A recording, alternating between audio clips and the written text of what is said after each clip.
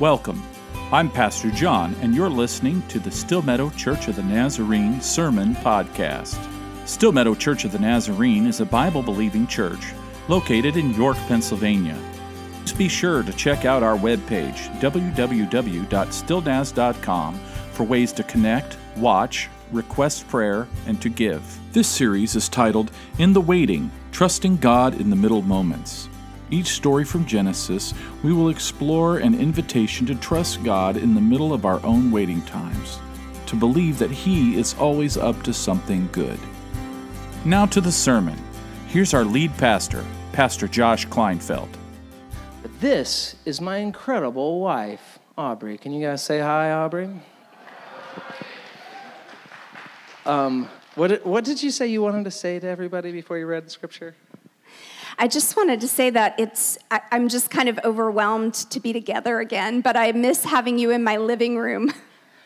It was fun to have everybody. This one? This one. It was fun to have everybody in our living room for the past few months. There's a couple things I know. God is good. And God is near. That's right. And one of my favorite theologians, James Bryan Smith, says that you are one in whom God dwells and delights, and you live in the unshakable kingdom of God. We live in the unshakable kingdom of God. We are citizens of the kingdom, and the kingdom is not in trouble, and neither are we.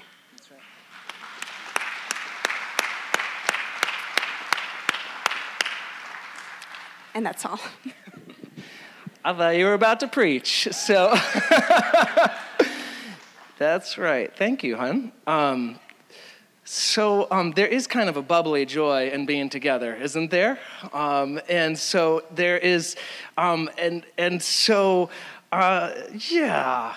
text for today is Genesis 18. And there's a little bit of bubblicious joy here in this text. We're going to be reading Genesis 18, and then we'll be jumping ahead to Genesis 21. And today may be the most ridiculous sermon title I have ever given you. It is the birth of That's really the title of the sermon.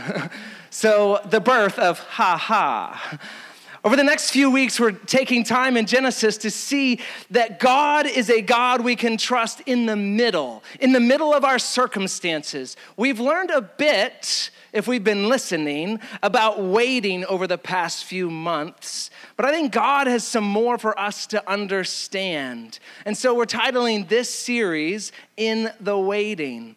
And it actually comes from that song, which I got stuck in my head because my daughter sings it over and over and over again. And so just because now things are in the green phase anyways, doesn't mean that we need to stop learning to be patient. There's still going to be things in our lives that we're going to need to learn to wait on God for. And so in this series, we're going to be looking through Genesis and looking at characters who learned to wait on God. Today, we're looking at someone who really had to learn to wait. We first met Abram in Genesis chapter 12, and he is 75 years old. Raise your hand if you want to admit that you're above 70. Okay? Hello, septuagenarians. What's up? Great to see you. Okay, so this is the first time that God meets Abram and Abram meets God. And that was the day that God called Abram and said, listen, I'm going to make you into a nation that is going to bless the world. But there's one major problem. Abram had zero, count it on your one hand, 0 children. And he and his wife were getting old. Today, the text that we're reading is 24 years later. So 24 years ago from today was 1994. I was 15 years old. Do the math yourself. How old were you 24 years ago? Did you even exist yet? Some of you didn't. Anyways, well, imagine that 24 years ago, God showed up to you and said, listen, I've got this incredibly insane promise, and it's going to come true. Believe me. And imagine it's 24 years later, and that promise has yet to be fulfilled. How would you feel? A little disheartened, a little disbelieving, a little doubt-filled? Listen, God came back in Genesis 17 and renewed the promise. And when he did, Abram laughed at God. And God said, nope, you're going to have a son. And because you laughed, you're going to name him Laughter. The Hebrew word for laugh actually sounds like this, tzakak, which kind of sounds like laughter, right? And in Hebrew, the name Isaac is Yitzhak, which also sounds like laughter. Ha ha. But still, when we meet Abraham, the promise has yet to be fulfilled. Sarah's womb remains empty. They tried another way with Hagar, and God said, nope, that child, the child of promise, is going to come through Sarah. And so we find Abraham and Sarah in the ache, in the waiting. They've got a full house, they've got lots of riches, but no child. Can you feel the ache? 24 years of waiting. Let's hear, if you want, go ahead and stand as we hear the word, Genesis chapter 18. The Lord appeared to Abraham near the great trees of Mamre while he was sitting at the entrance to his tent in the heat of the day. Abraham looked up and saw 3 men standing nearby. When he saw them, he hurried from the entrance of his tent to meet them and bowed low to the ground. He said, "If I have found favor in your eyes, my Lord, do not pass your servant by. Let a little water be brought, and then you may all wash your feet and rest under this tree. Let me get you something to eat so that you can be refreshed and then go on your way. Now that you have come to your servant." "Very well," they answered, "do as you say." So Abraham hurried into the tent to Sarah. "Quick," he said, "get 3 seahs of the finest flour and knead it and bake some bread." Then he ran to the herd and selected a choice, tender calf and gave it to a servant who hurried to prepare it. He then brought some curds and milk and the calf that had been prepared and set those before them. While they ate, he stood near them under a tree. "Where is your wife Sarah?" they asked him. "There in the tent," he said. Then one of them said, "I will surely return to you about this time next year, and Sarah, your wife, will have a son." Now Sarah was listening at the entrance to the tent, which was behind him. Abraham and Sarah were already very old, and Sarah was past the age of childbearing. So Sarah laughed to herself as she thought, "After I am worn out and my Lord is old, will I now have this pleasure?" Then the Lord said to Abraham, "Why did Sarah laugh and say, 'Will I really have a child now that I am old?' Is anything too wonderful for the Lord? I will return to you at the appointed time next year, and Sarah will have a son." Sarah was afraid. So she lied and said, I didn't laugh. But he said, "Yes, you did laugh." This is the word of the Lord for us today. Can someone say thanks be to God? You may be seated.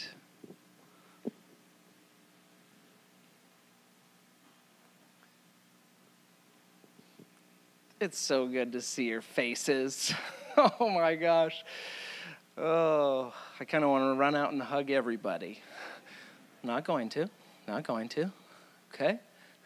Someday. What did Abraham and Sarah do in the middle of their waiting? Do you see what they did in the middle of their barrenness? They threw a party for strangers.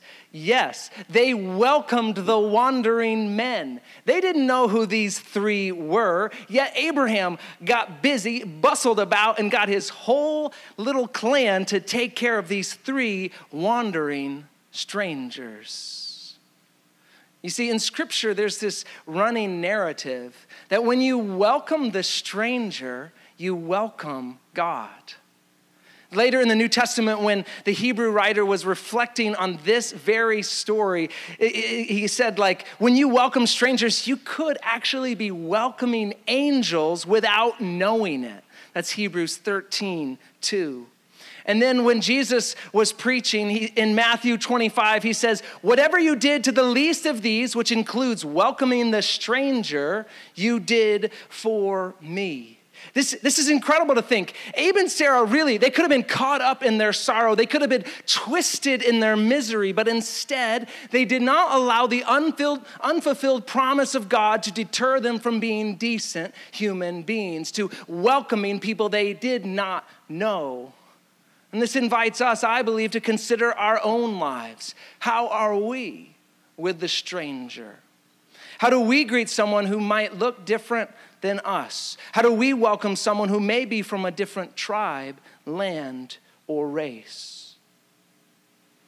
Abe and Sarah welcomed the strangers, and somewhere in the middle of the story, they discovered that the strangers weren't unfamiliar to them at all. Instead, it was the Lord who had called Abraham. It was the Lord who had made a covenant with Abraham. It was the Lord who had already been protecting Abraham and Sarah up to this point in their lives. God was showing up to them in their hospitality to others. You ever have that moment where you're extending grace to someone and you just feel near to God? It's because you're operating in the way God designed you to operate. You're living in the way God designed you as a human being to live. God is the personal God. And what God is doing in the life of Abraham and Sarah right here was really personal to him. That's why he's showing up. Think about this. God wanted to bless all nations. That's all people. God had this great redemption plan, and he wanted to work it through Abraham. We as Christians, we know that the promise that God gave to Abraham would eventually be fulfilled in the person of Jesus Christ, right? Jesus was Abe's great, fill in the blank, great grandson. You see, God saw the broken world and he wanted to bless that broken world through a people. He wanted to care for the world through a particular tribe of people. God had a personal long-term goal of redemption in mind. This is personal for God. In God's plan of redemption, Abraham and Sarah weren't the conclusion of the plan, but they were catalysts within the plan. You know what I mean? So Vic Hamilton, one of my professors at Asbury, said this, and I really liked it, so I'm going to quote it to you again. Abraham and Sarah weren't the conclusion of the plan. They were catalysts in the plan. They were a vital part of God's personal plan to redeem the world. They weren't the main point. Jesus was the main point, but they were a vital part. They were catalysts in bringing about the redemptive plan that God had been setting in motion. And so he shows up to Abraham and Sarah, and he affirms again his promise to them and to the world. And it felt a little disbelievable. Sarah's been waiting 24 years, and so she laughs. Tzaka. This is the laughter of disbelief. She knew her biological clock had stopped ticking. That is a little funny, a little phrase that she says right here. I'm a little worn out, right? But God responds with this. And I don't know what you've been waiting on, but I want you to put yourself in Sarah's shoes and hear what God said to her for you. Is anything too wonderful for the Lord? Is anything too difficult? I don't imagine God is waving his finger in shame at this woman who has carried barrenness with her through all of her years. I imagine him gently saying it, maybe even laughingly, just not in a mocking laugh, but in a gentle laugh. Is anything too wonderful for the Lord? In God's personal plan of redemption for this world, he longs for his people, that's me and you, to understand that he holds all the power, that they can trust him with all things. They can believe his promise. They can trust him with all things. And he wants them also to believe that they're a part of the fulfillment of that promise. How do we show trust in God's promise? We do what Sarah and Abraham did. They acted on the promise. This was no incarnational conception when Isaac came about, right? Incarnational conception, Mary, the mother of Jesus, it was just her and the Holy Spirit, right? And then here comes Jesus. Pretty amazing. That's not what happened here. No, Abraham and Sarah, Abraham who was as good as dead as Hebrews describes him, which who wants to be described that way? And Sarah was past the age of childbearing. They still, you know what I'm saying, acted on the promise. This is a funny story when you're really looking at it.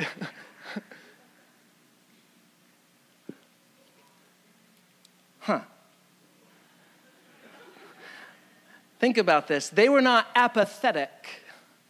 There's a bit of passion that they had to express as they believed the promise of God. They had to act out in faith. But can we be honest? If they've been acting out in faith for 24 years, it probably was harder and harder as they moved along. But yet they persisted. And let's read what happens because they decided to take the Lord at his word. Genesis 21, verses 1 through 5. And if you don't already have this very first verse underlined, just underline it as I read. Now the Lord was gracious to Sarah, as he had said, and the Lord did for Sarah what he had promised. Sarah became pregnant and bore a son to Abraham in his old age at the very time God had promised him. Abraham gave the name Isaac to the son Sarah bore him. When his son Isaac was 8 days old, Abraham circumcised him as God commanded. Abraham was, get this, 100 years old when his son Isaac was born to him. Whew. Sarah said, I love this line, God has brought me laughter, and everyone who hears about this will laugh with me. And then she added, who would have said to Abraham that Sarah would nurse children? Yet I have borne him a son in his old age. Ha ha! Oh my goodness. Isn't this incredible that the first son in the family line of Jesus, his name is Laughter? Does that not reveal that our God is a God of joy and a God who longs for us to enjoy the promises that he has given us?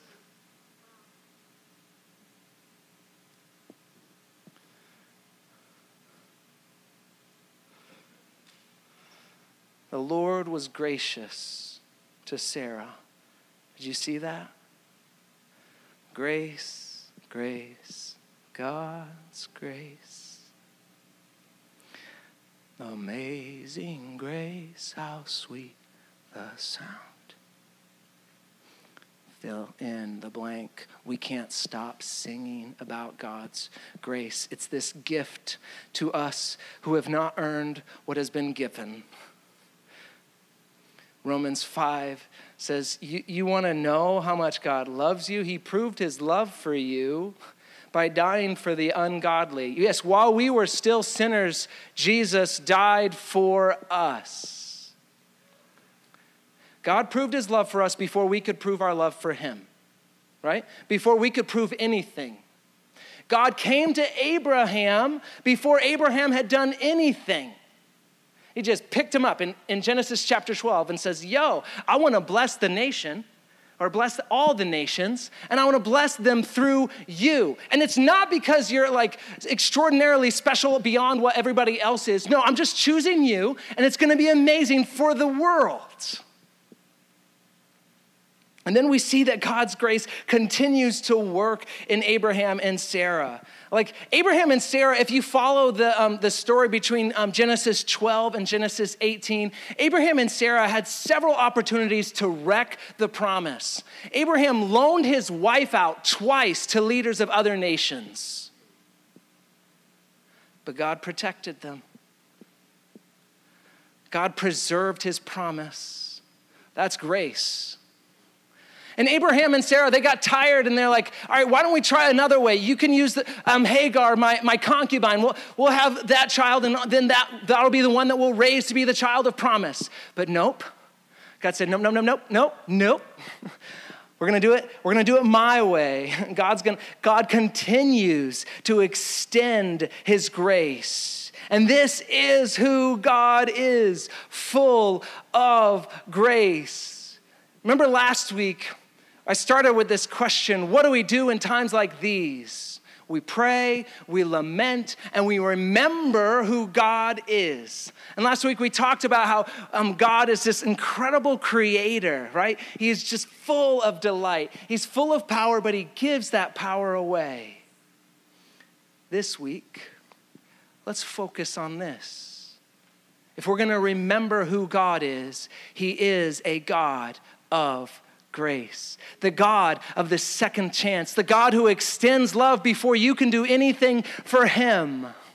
I love this. God extends his grace by keeping his promises in this story. And so Sarah, overwhelmed by this grace, is now full of joy. The laughter of disbelief has been turned into laughter of belief and relief. And so she and Abraham tagged their son with the name, right? And to reveal that God has brought them laughter. And now everyone who hears about this story will laugh with them. And think about this. When you met Jesus, you were living in a dark place, right? When you met Jesus, you understand he turns your darkness into light. He turns your mourning into laughter. He turned your evil into good, your hate into love. You know the birth of laughter that has happened in you when you gave your life to Christ. And so what was God doing for 25 years?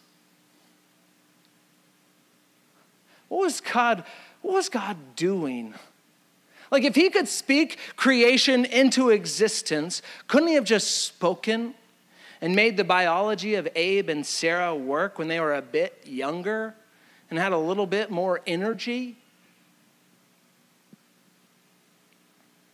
Does his lack of fulfillment of the promise in their time reveal that he doesn't care about them or his absence from them? Hardly so. God was with them, like that song said. He's in the waiting. There was never a moment where God ceased being faithful to them. There has never been a moment where God has ceased being faithful to you. And not just you, but anyone you meet. And as people of the promise, people who have inherited what God sent through Abraham, people who have Jesus living within us, that means we see everybody as potential recipients of the promise, and we treat them like that. We show them the grace that we've received in him. I'm getting ahead of myself. Now, I want to tell you a story of faithfulness in the waiting. In our weekly Wednesday updates, last couple weeks, I shared this statement that was made by the York County Police Chiefs and the Clergy and Black Ministers Association. When we came together 2 weeks ago, I got to hear the origin story about this group meeting together. We got together to read a statement denouncing the death of George Floyd and standing in solidarity for a unified York. After the statement was read, we spread out in a big circle. Pastors shoulder to shoulder, masks on, police officers as well, mostly the chiefs that were there. And police chiefs came into the circle to testify and some of them weren't Christians, testifying to the grace of God that they had received through this relationship that was built over the last 4 years. We have a lot to be proud of, friends. All 18 police chiefs in our community have stepped up and said, we want to learn from and join with these pastors in understanding how we can better partner with our community.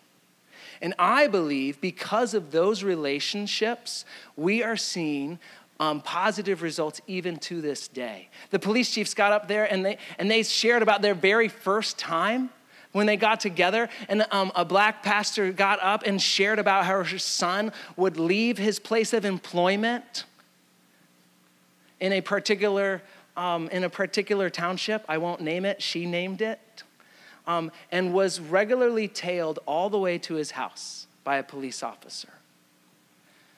Apparently, when she shared that story, it was rather tense in that first meeting. And people weren't really sure if this was going to continue.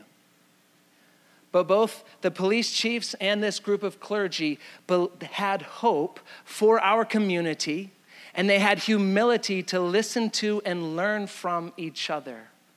And so the police chiefs have now started listening and started actually adapting their hiring, firing, and training procedures based off of these relationships. This is how change happens. It's not instant. It's through relationships over time. I thank God that this group has worked together. They've refused to be apathetic, right? They've refused to give up hope and instead stand together for a unified York. So what about us? What do we do in our waiting times? I want to give us 5 things that we can do. Trust God, repent of anti-hospitality, repent of apathy, believe that nothing is too wonderful for God, and let laughter be born in us. Number 1, trust God. Even if you don't see him working, that doesn't mean he's abandoned you. Abe waited 25 years. I was 14 25 years ago. From no son to first son through his wife, Sarah. You can trust God beyond what you can see. We believe as Christians that Jesus is coming back soon. Amen? We believe that he died and rose again and is preparing a place of perfect peace, a place of harmony and goodness and love, a place for people of every tongue, nation, and tribe to worship him and enjoy him forever. We believe it even though we don't see it, but we know it's coming, and we act as if it were coming true today. Christians believe that Jesus' death on the cross changes everything about how we relate to others. And this is why we must repent of any ounce of anti-hospitality within ourselves. Abe and Sarah welcomed the stranger, and they became an example for us. And so I think it's important for us as church members, as people who belong to Jesus Christ, to ask, is there anything in my life where I'm not trusting God enough to welcome those who are different than me? Are you making room in your life for people who are different? To repent of anti-hospitality means you've got to repent of judgmentalism, prejudice, and racism. To be hospitable to all people is to go against racism. And if you're tired of me talking about racism is a real problem. And the church has to lead the way in that conversation. Jesus Christ, in his death on the cross, has destroyed the barrier between races. We as Christians have been leading this conversation since the start. The blessing that God wanted to bring through Abraham wasn't a blessing to turn everybody into a bunch of Jews. God blessed the Jews. No, it was to open a blessing through the Jews, Jesus being the ultimate one, to bless all the nations through the Jews. Me and you, Gentiles, most of us, right? Thank God that this religion is not based on race, but based on grace, right? This thing, Jesus Christ, has started a hospitality movement, if you will. And so, if you're tired of me talking about racism, check your heart. I'm not sure that's the Holy Spirit stirring that up in you. Say, Holy Spirit, what's so irritated in me? What needs to break in me? Just this week, I realized, as a young man, I told racist jokes. Golly day.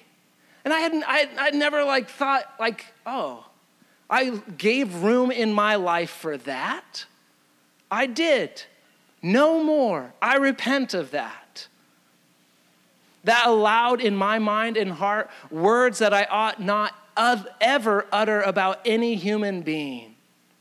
And I'm sure I'm not the only one. And I encourage you, if you have any place in your vocabulary that includes words that describe people as less than crowned with the glory of God, repent. Ask God to purify your heart towards them. They are people he made and people that Jesus died for.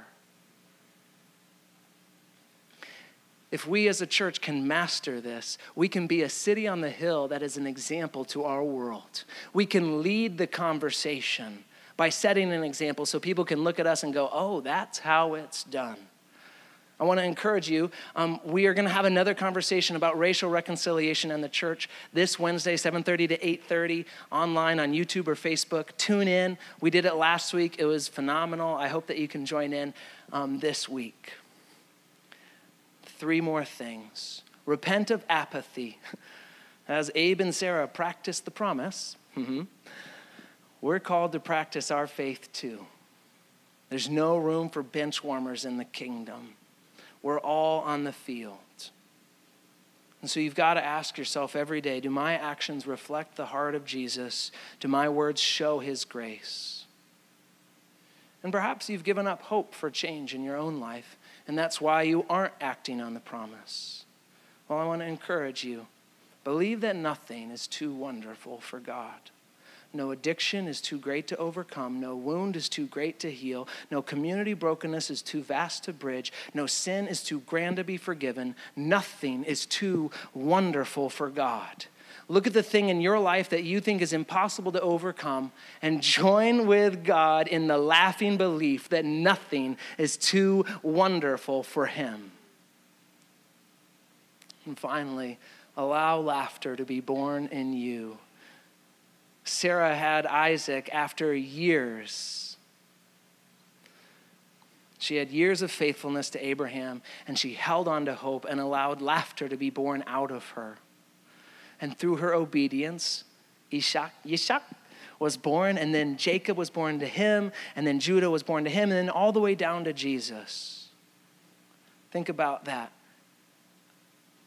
Sarah's obedience led to Jesus. If you want Jesus' joy in your life, you must surrender your life to him. If you want to offer his joy to others through your life, you must submit every part of your life to him. Thank you for joining us for the Still Meadow Sermon Podcast. Again, please click over to our website, www.stillnaz.com. If you have a prayer request, you can go directly to stillnaz.com/prayer. If you want to connect with people at Still Meadow, go to stillnaz.com/connect. If you want to support Still Meadow Church of the Nazarene financially, go to stillnaz.com/give. Thank you for joining us, and we'll be here again next week.